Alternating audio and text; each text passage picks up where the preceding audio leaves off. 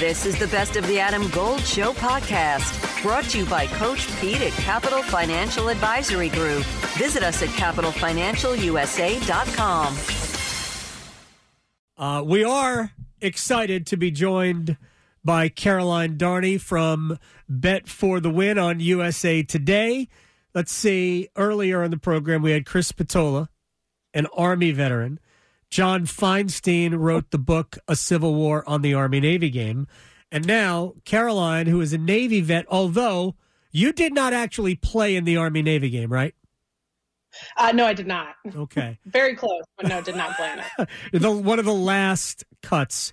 So yeah. I asked this of Chris, and I'm curious, someone who has served, how do you look at this game? I was like it differently, I think, than someone who maybe went to either academy as an ROTC graduate myself. Right. It is to me, it is the best rivalry in sports. Like, especially even as a Red Sox fan, as someone who has grown up watching ACC everything, like I understand UNC Duke basketball. I understand Yankees Red Sox. I get all of that. This to me is its own special event. And part of that is there's a really fun, like it's a fun rivalry. Like there's, it's always go Navy, beat Army, vice versa when you see someone of the other service. But at the same time, there's it's camaraderie, right? Like at the end of the day, you're all, it's just the cliche, like you're all on the same team, like you're all fighting for the country and like all that stuff, which is true. It's accurate. So I think that's what makes this one super special. I was actually at the game when Navy lost for the first time in like a billion years, which should probably tell you something about my luck and what I bring to things. But even at that game, there was no hostility at the end. There were no Navy fans yelling at Army fans. It was just like, hey, great game. Like, we'll start a new streak next year, like that kind of stuff. So it holds a special place in my heart, and I love it. It's interesting. You said Navy fans or Army fans. I'm not even sure that other than members of the military, those exist. That might be accurate. That might be true. I don't know. I'm very curious because I think one of the things is most of my friends, if not all, I won't say all because that's obviously all encompassing, but have someone, a family member who served in some way over the years. And so a lot of times you find yourself aligning with whoever that uncle or grandparent or aunt or whatever it is, sibling. And it just kind of, you get a day of siding with them, or you can pick on uniforms, or you can do whatever you want, so it's this year's are great. I always think, I'm trying to rack my brain for the last few years, but obviously I was partial to last year's aviation themed uniforms. Okay. Because that's what I did. Yeah. We've long since left traditional uniforms aside in these games. Yeah. We don't even care anymore. And it was cool because I interned with the Military Bowl when I was in grad school. And they play at Indianapolis at Navy Marine Corps Memorial Stadium. And I got to see in person the hand-painted ship helmets that they did. And I'll admit, when I first saw the pictures of them, I was like, I'm getting kind of like mall kiosk vibes. Like, where you go and you like get them to airbrush your name on something. Right. In person, State Fair. It's the Maryland State Fair. Yeah. But in person, they were stunning. Yeah. And I absolutely love that they did. Each position group got a specific type of vessel. Like that's extremely my jam. Right. But yeah, so I think that's part of it is you get the pageantry that's unlike any other game. Whether that's the cadets and midshipmen marching onto the field. I just love it. If you haven't had a chance to go to one in your life, I highly recommend taking a weekend, going to tailgate, and going to Army Navy because it's a blast. All right. Well, we'll take you up on that. Caroline Darney from Bet for the Win. All right. Let me ask you something maybe a little bit more in your wheelhouse, although that certainly sounded like it was in your wheelhouse as well. And this has been a difficult run for UVA football for a lot of reasons, and then it really became real at the end. They didn't play their last two games. The Virginia Tech game never got played. How do you explain to people about what the community, how the community was impacted by the shooting death of three players, and other people were injured as well? So how do you explain the last month to people? Honestly, there's parts of it some days where it still doesn't feel like it's something that happened. It is still, I still get a little, right.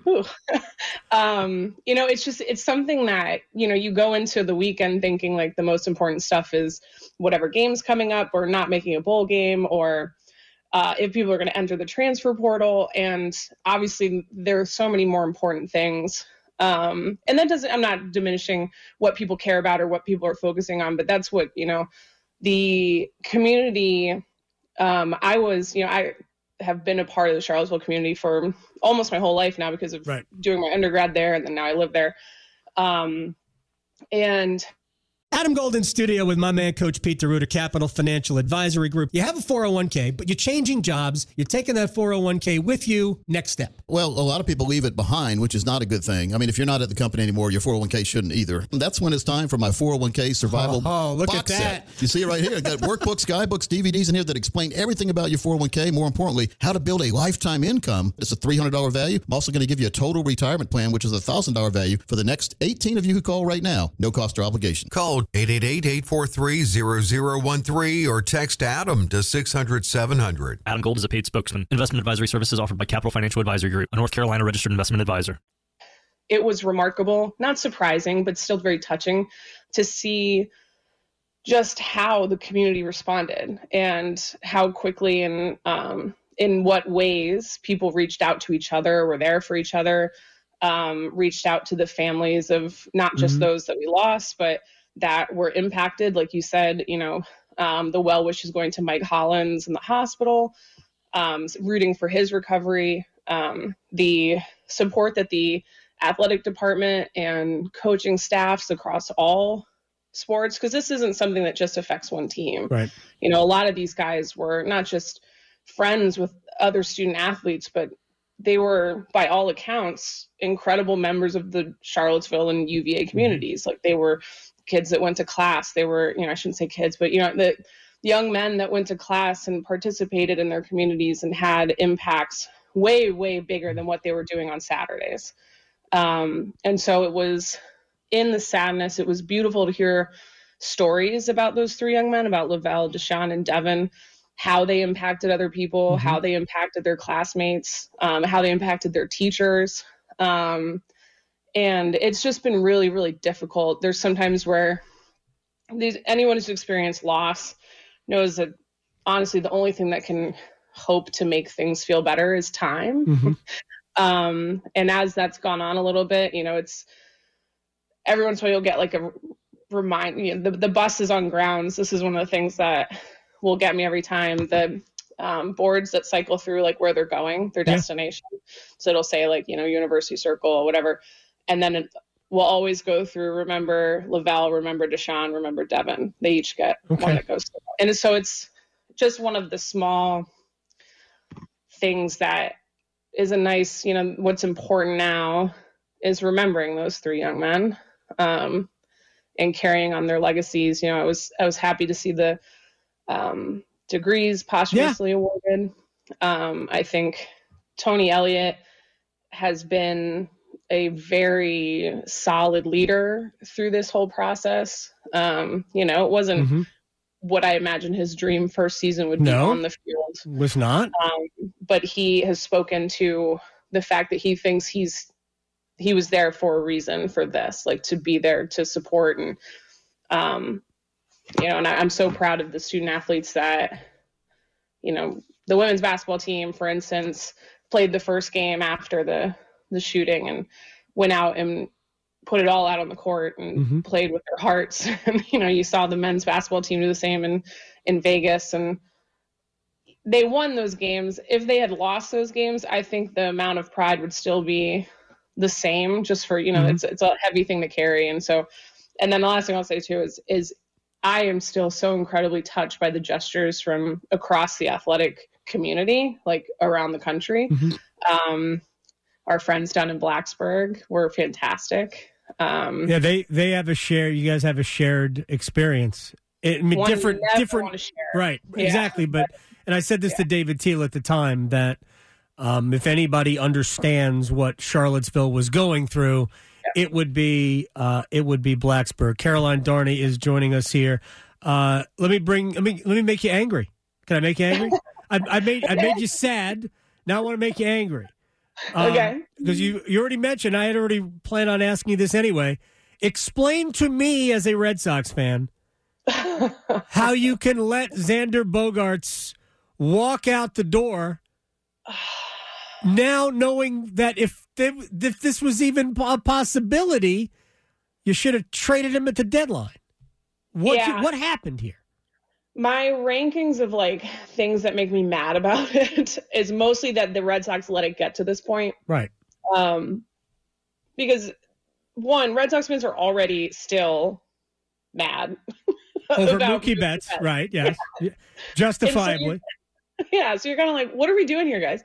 And so I'm just like, it never should have gotten to this point because there is absolutely no reasonable way they should not have matched an 11-year contract for Xander. And so they put themselves in a situation in which they could not match some of these offers because they let it get to this point, if that makes sense. Like, I am very happy for Xander. Mm-hmm. He did great things for the Red Sox. I wanted him to stay a Red Sox. I hope he wins titles out in San Diego. 11 years is a very long time for a 30-year-old shortstop. Yeah, all those contracts are dumb. Every single one of these contracts that's 11 years or 8 years, they're all dumb. The last third of those contracts are going to be albatrosses. But it's not about the last third of those contracts because all those teams will figure out a way out of the financial morass of that. Yeah. It's about the first part of that contract and having the player available to you for that. Caroline Darney. All right. Well, San Diego. Oh, sorry. I was just going to say San Diego is at least surrounding him with other players. Like, this is like a very, I'm the GM now, I'm going to win now type move. Whereas like the Red Sox right now aren't paying anybody else. So if they just paid all that money for an 11-year contract for a 30-year-old shortstop, like that's worse. Like, right. And you can get good steroids there. Right? You can get good steroids there because Fernando. I'm sorry. It's unfair. And who knows? Maybe Manny Machado won't opt out of his contract. Yeah. He will because he's great and he's going to get paid. And the Padres apparently have shown they have all the money because they were in on Aaron Judge too. They offered Aaron Judge more money than the Yankees offered Aaron Judge. Same value, but. One extra year. All right, your basketball team is off to a good start. As always, nobody's surprised. Oh, I think people might be a little surprised how well. Just because, so here's the... It's Tony Bennett in Virginia. Why would we ever be surprised when they're good? That's a good point. But I think a lot of people were like, oh, they bring back all 5 starters from a team that didn't make the tournament. Like, is that really a good thing? And I've long since his first year been on the Kihei is a benefit to this team train. And man, if he hasn't shown that again this year, like there were people that were like mad he was coming back. I was like, what is wrong with you? He's a good player.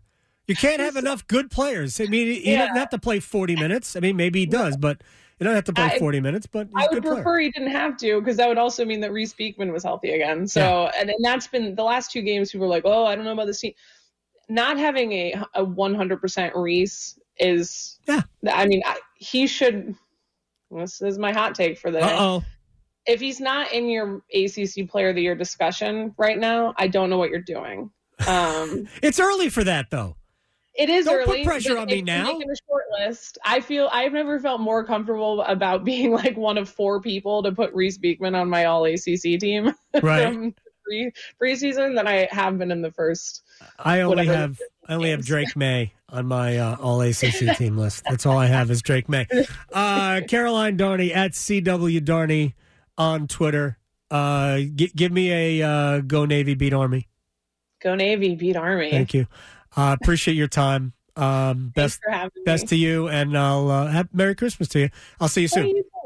Absolutely. Did you know that your unused medications could end up in the wrong hands? It's important to keep your medication secure in a locked location, such as a locking box or locking cabinet. When it's time to dispose of them, safety and properly dispose of old, expired, or unused meds by using an at-home disposal product or a medication disposal box in your community. Don't miss out on medication take-back events happening near you. Don't let anyone take what's yours. Lock your meds. Be aware. Don't share. Learn more at lockyourmeds.org/NC.